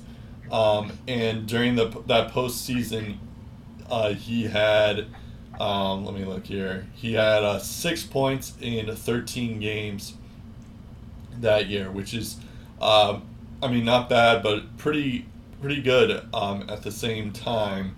So he, and then I guess he didn't have as good of a year the following year. And then this year, he goes to Colorado, and all of a sudden he's like the guy, the depth piece that the Avalanche need. And he has 45 points in 58 games, 20 goals. and he's really like he's become like their fourth best player on the team. And the other crazy thing about it is he's only 25 years old, so that's still pretty young. And I think he can only get better. And he's kind of like an underrated guy in that regard. Like, you're obviously going to watch the Avalanche for McKinnon, Rantanen, Cale Makar, Landeskog, and even Grubauer to some extent. But Burakovsky could be up there if he really gets going, because he put up some decent numbers now. I mean, now we just need to see how consistent he can be, but he was even more impressive during the postseason. I remember during that Capitals run. So yeah, he's going to be my X factor and someone to look out for. Yeah, the thing with Colorado is they're not in I guess they are in a similar situation as St. Louis, where they've had injuries to key players. The difference is with St. Louis, it was just one guy. With Colorado, it was several. Right. Like, there was time where Gabriel Landeskog didn't play. There were times where Mikko Rantanen didn't play. And in particular, they had one guy just being the one constant, and that one guy was Nathan MacKinnon. Right. We talk about how meaningful Artemi Panarin was to the Rangers. If you look at Nathan MacKinnon's 82-game pace, he was on track to record 42 goals, 69 helpers, 111 points, 378 shots on goal, 656 shot attempts, a plus 20 penalty differential, and a total of 24 points in a 14-game stretch without Rantanen and Landeskog. Yeah. And that is going to be the big weapon for Colorado. Not the X factor, but like obviously the big weapon that everyone's going to watch out for. And as a result, guys like Burakovsky are just going to low-key just slot into that lineup and maybe have more shooting lanes to work with, which I think is something to keep an eye on. Another thing to keep an eye on for the Colorado Avalanche is their goaltending, because you take a look at what St. Louis had to work with. Jordan Binnington at times had consistency issues, still got 30 wins. Meantime, his backup Jake Allen was second in goals against average this year, also fourth in NHL save percentage, and went 12-6-3 as a backup. So that's pretty good for a backup. And with Colorado, they're rolling two pretty good goaltenders. Just taking a look right now. Oh, yeah, here we go. Grubauer, as mentioned, hurt a few times this year. Pavel Francouz was asked to step it up during his rookie campaign. He went 21-7-4 with a top 5 save percentage in the NHL, .923, a respectable 2.41 goals against average over 31 starts. And when Grubauer played, he did pretty good as well. 18-12-4, 2.63 goals against average, .916 save percentage in 36 starts. You also had Michael Hutchinson spending a bit of time in Colorado, Antoine Bibeau, Adam Werner. All three of those goalies ended up getting one victory. So whoever played in goal for the Avs, you got at least one victory. Right. And this is the second time in 3 years after moving on from Patrick Waugh. This is the second time in 3 years where the Avs have won at least 40 games under Jared Bednar, which is pretty good. Overall, their offense averages 15.2 slot shots per game, behind only 3 other NHL teams. That's very good. By himself, Nathan MacKinnon has 167 shots from the slot. That's 7 shy of tying Austin Matthews and Kyle Connor for the overall lead. Fourth most in the NHL in zone entries with 504 as well. McDavid leads the way with 527. In terms of offenses with more goals scored than Colorado, Tampa Bay and Toronto, that's pretty much it. And it's good that you can finish near the top in goal scoring, but what about goals against? How many goals against do you give up every game? Well, the Avs are the only club in the NHL this season to finish top 5 in goals scored and top 5 for fewest goals allowed, which again tells you a lot about how good Colorado is at playing their game, but also playing smart and not getting caught up in what the opponent is trying to do. And you couple that with their red hot power play, the fact they've been able to generate several power play chances per game, like 300, like 400 power play chances or something crazy like that, near the top of the league again this year. It's been a constant theme with Bednar as coach, with the offense that they've had to work with. I really like what Colorado has the potential of becoming this year, and I expect them to go deep in the playoffs. And I really hope they do, because it would be fun to watch. Yeah, they're a strong candidate for that for sure. All right, let's go to the Golden Knights here. They're the third-ranked team here. I guess before you go on, Marc-Andre Fleury, it looks like he might be injured and might not play, which will be interesting. I mean, it's good that they got Robin Lehner, so that should help them. Yeah. And then it also looks like Max Pacioretty is listed as unfit to play. It says that he has a minor injury, so maybe it's not COVID related at least, but he should be considered day-to-day, as they're saying officially. So, yeah. Yeah, and another thing that was working for Vegas is their play down the stretch. If you look at Colorado, they were 7-2-1. Vegas says, well, we prefer one extra win, so they went 8-2-0 in their final 10 games before play was stopped. One thing I noticed during their training camp is they were experimenting a lot with their lines. You could tell that Vegas is up to something almost every single time. And this time it's just been a matter of throwing things on the ice and seeing what sticks. In the case of a doomsday scenario where someone gets COVID or whatever, or someone gets hurt, and they need to think of something on the fly. And Vegas has been pretty good at adapting so far. And just to indicate what kind of line juggling I'm talking about, here's a combo they put out July 14th. William Karlsson centering a line with Mark Stone and Braden Packel. That's the top line. Whoa. Braden Packel on the left wing, Mark Stone on the right wing. And Mark Stone has played top line minutes in Ottawa, so it's not a new thing to him. Braden Packel on line one is interesting. Then you look at line two, Paul Stastny centering a line with Jonathan Marchessault and Riley Smith. Line three featured Nick Waugh as the center with Alex Tuch and Chandler Stevenson on the wings. Fourth line center, Nick Cousins with Ryan Reeves and Will Carrier next to him on either side. Not surprising there, because Reeves and Carrier have been that 1-2 physical punch that's been just catapulting that fourth line. Probably the best fourth line in the league, I would argue. And Pacioretty wasn't present for that day in question, so it explains why Packel was on the first line. But even still, putting Packel on the first line is pretty interesting, because there are a lot of other options they could have put on the first line on the left side, and they chose him. So that's pretty interesting there.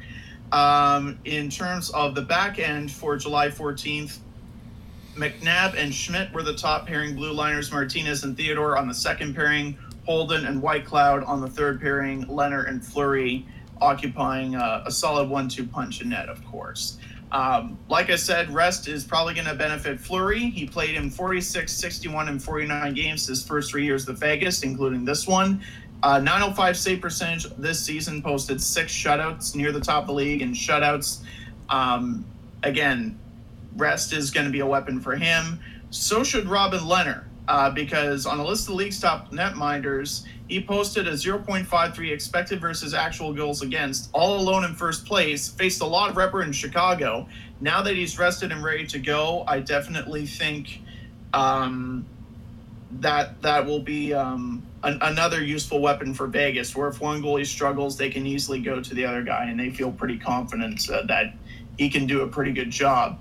The thing that I've always liked about Vegas is their ability to play very different styles of hockey and just turn on a dime. They play a fast tempo game. In the 2018 series against the Sharks, we really saw it. I thought San Jose was fast in their first round matchup. They go up against Vegas, and Vegas is just on them like hounds. The entire second period, the Sharks just couldn't really get a flow going because Vegas was always rushing the passer.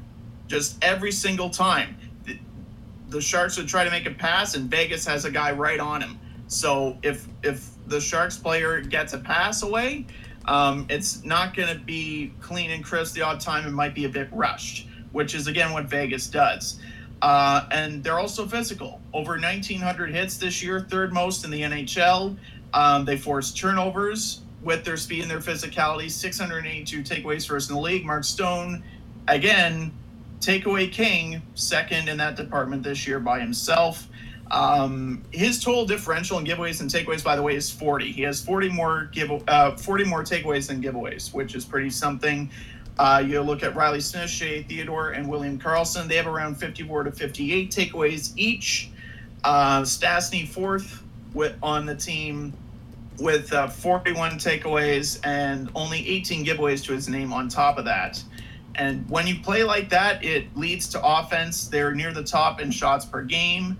They're near the top in slot shots per contest. They average 15.8. Inner slot shot, again, you guessed it, top 5 in the league at 7.4. And overall, like I said, shots per game near the top of the league, 34.5, which is pretty something. One thing that does surprise me is when getting outshot, they're 11-8-1, which is near the worst in the league. But it's because more often than not, they're outshooting the other team. And when outshooting opposing teams, they're 28-12-7, which is pretty good. If I had to say one secret plan of attack for the Golden Knights to not get themselves in trouble is don't take penalties. Because they might not be top 5 in terms of most power play chances against, but their success rate is 76.6%, which is 5th worst overall. To put that into perspective, Ottawa, who no longer has Mark Stone, killed off 76.1% of the sins they committed, gave up the 2nd most power play goals, and got tested the 4th most times. And they were 0.5% worse than Vegas. Whoa. So Vegas, don't take penalties, is my main message. Yeah. In terms of X factors, I'm going to go with Will Carrier. In case you didn't already know, we talked about Ryan Reeves and Brayden McNabb being heavy hitting machines. They have posted at least 200 hits on the campaign. Reeves alone has 316. But Will Carrier, like Ryan Reeves, is in the NHL's top 5 in terms of hits per 60 minutes. And this is why. 213 hits, 7 goals, 12 assists, 19 points, almost 20 points. That's pretty good for a 4th liner. Almost 100 shots on the button. He averaged less than 10 minutes per game. So if you're playing against Vegas, watch out for Will Carrier. Because he could be one of those sleeping giants that could emerge for Vegas and just really take over a series. He might not do it offensively, but all the little things you expect him to do, he's going to bring it. Yeah, that's interesting. I was expecting you to go with Mark Stone, but that'd be too easy though. Yeah, for sure. That'd be too easy. We know how good Mark Stone is, but he'll need to be his usual self as well. No, I'm joking because I know how much you love him. So I'm a big Mark Stone fan. Yeah. So now we go to you pretty much synopsis the Golden Knights pretty well there.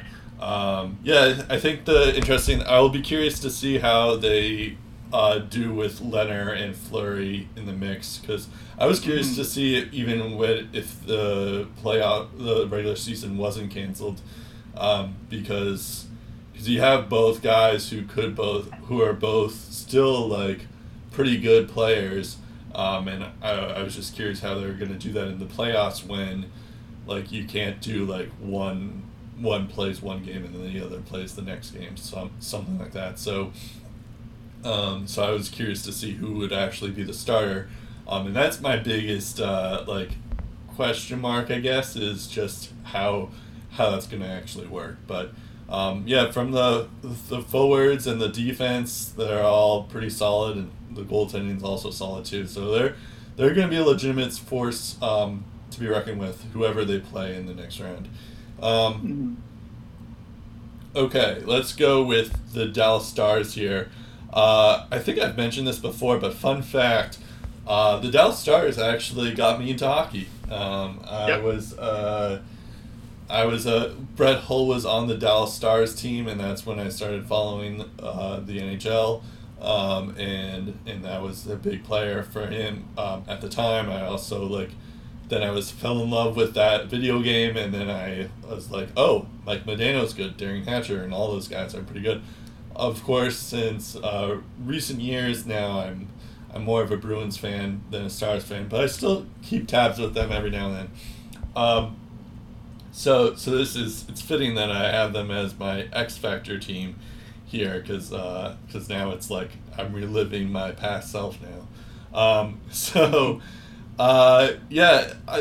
The interesting thing about the Stars is that I feel that they, before the season ended, and I'm looking at their schedule, because I remember someone was telling me how this Dallas Stars were probably wishing that were hoping that this season was canceled, because they were on a 6-game losing streak at the time.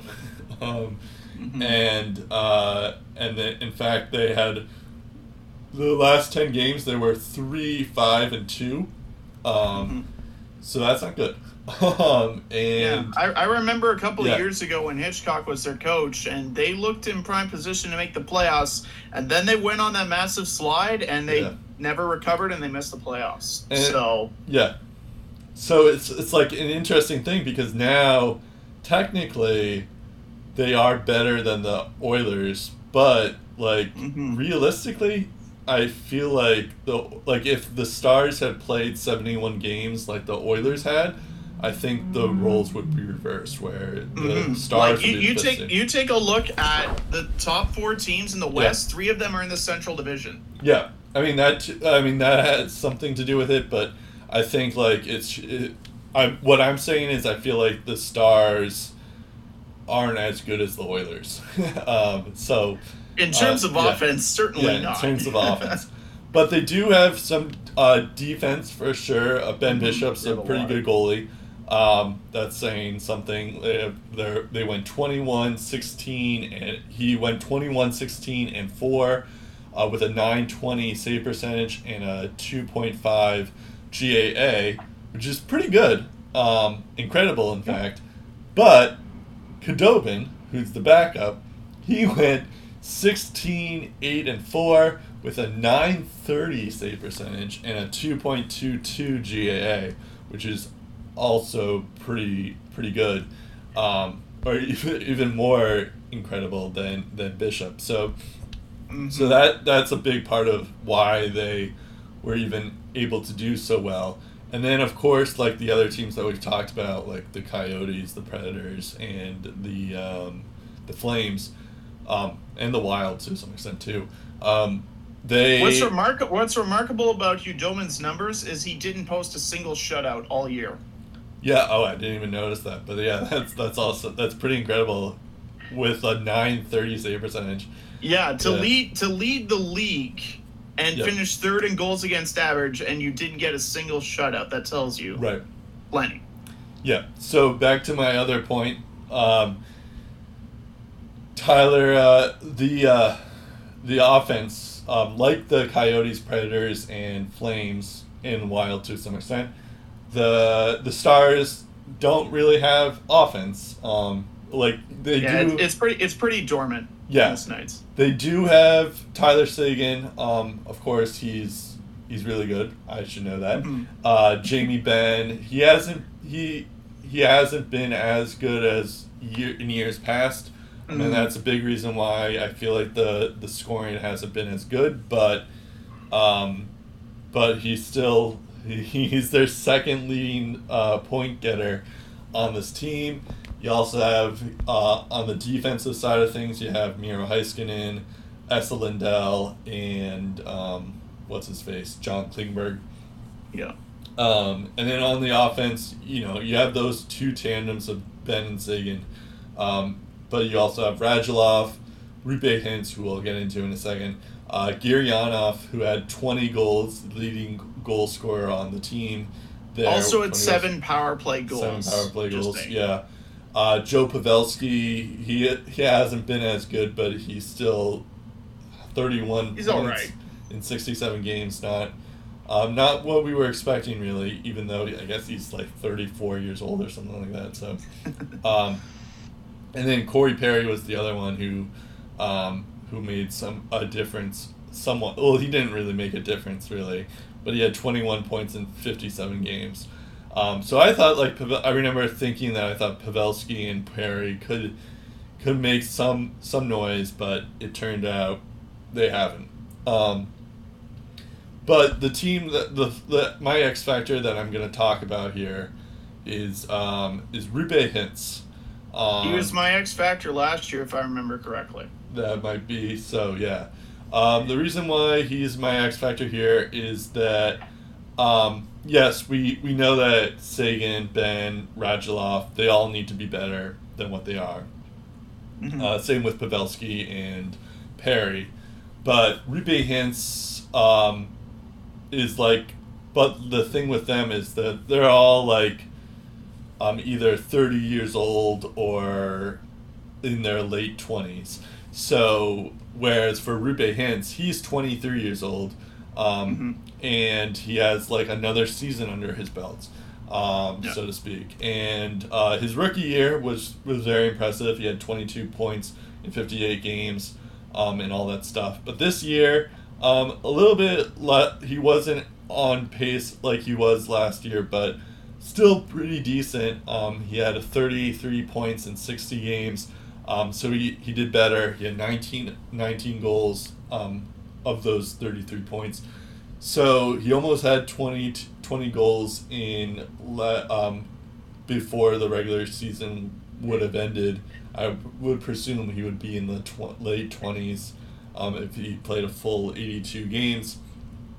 And yeah, he's going to be a good depth piece for the Dallas Stars, and someone that if the Stars are going to make a decent run, which I'm not sure if this is their year, but if they are going to do that, then I think Roope Hintz will have to take it into a second gear and take it into another level, and that's going to be their prime spot there, and something to look forward to.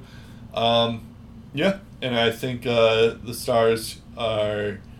I don't think they're as good as the teams that have a bye, quote unquote bye, but they are. They're still a good team and could surprise when the playoffs actually get going. The next round. Yeah, I mean, you take a look at Tyler Seguin. At least he got 50 points, but nobody else in the team got 40. Right, exactly. And the only two teams that got fewer goals were Detroit and LA, and both missed the playoffs. So by several miles, they're the lowest scoring team out of this group. But still, you take a look at their depth; it's pretty respectable. 6 guys got between 31 and 39 points. Pavelski and Ben both on that list. Miro Heiskanen had 35 points to lead all Dallas Blue Liners. You had 6 other players with 20 to 29 points. 9 skaters posted at least 100 shots for Dallas. Heiskanen and Ben had 163 shots apiece. Seguin had 245 on his own. And yeah, it wasn't pretty, but they won 37 of 69 games, and they got at least a point in 45 of 69 games. So call their approach what you will. It's similar to the Islanders.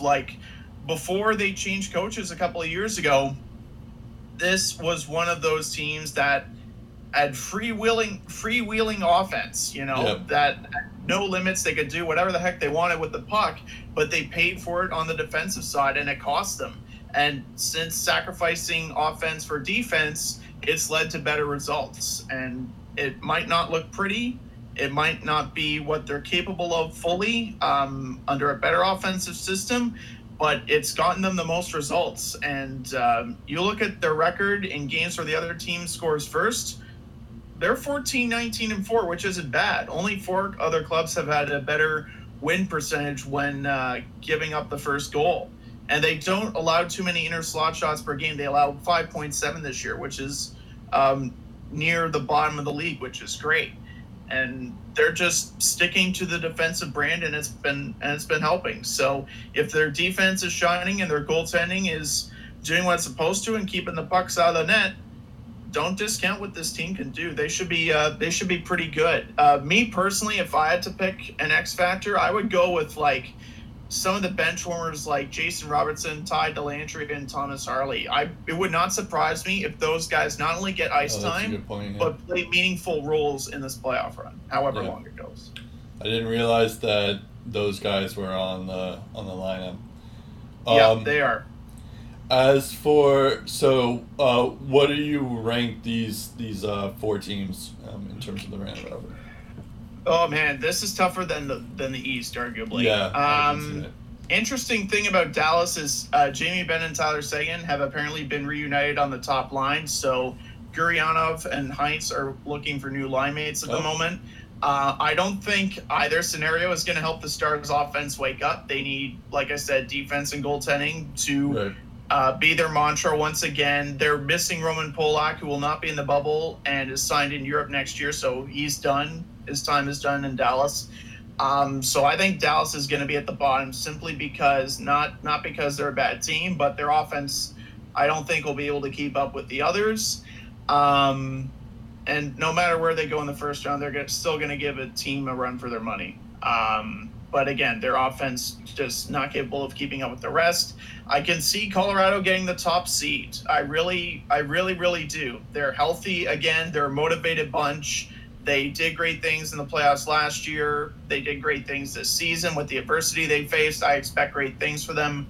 My guess is going to be Vegas to number 2. I expect them to make a splash. Not going to be easy, though. The Blues are going to be neck and neck with them. I think the Blues will have to settle for 3rd. Wouldn't be surprised if they finish 2nd, but I would go Vegas 2, St. Louis 3. Dallas will have to sell for 4th, and again, like I said, Colorado will take the top spot. Right. Yeah, I feel like I wouldn't be surprised if St. Louis, Colorado, or Vegas get the top spot, but I'm going to go with Vegas 1, Colorado 2, and St. Louis 3, and then Dallas 4. The Mark Stone, it's irresistible. Exactly. The play of Mark Stone. Of course. You can't help but not cheer for that, right? Yeah, of course. You know what it is? It's because the division rivals of Pacioretty and Stone are now. I can root for them. So that's they're easy to get behind. Exactly. All right, that about does it for us. I apologize for any technical difficulties, but I'm gonna try my best to edit this out. Enjoy the playoffs. Hockey's finally back. Finally. Let's do so you can listen to us on SoundCloud and iTunes and Spotify. Our Facebook is Lace 'em Up. Our Twitter is Lace Up Podcast. I'm Brett Duboff. I'm Steve Ellsworth. We'll talk again in episode 230, where we'll have some live hockey to react to on the Lace 'em Up Podcast.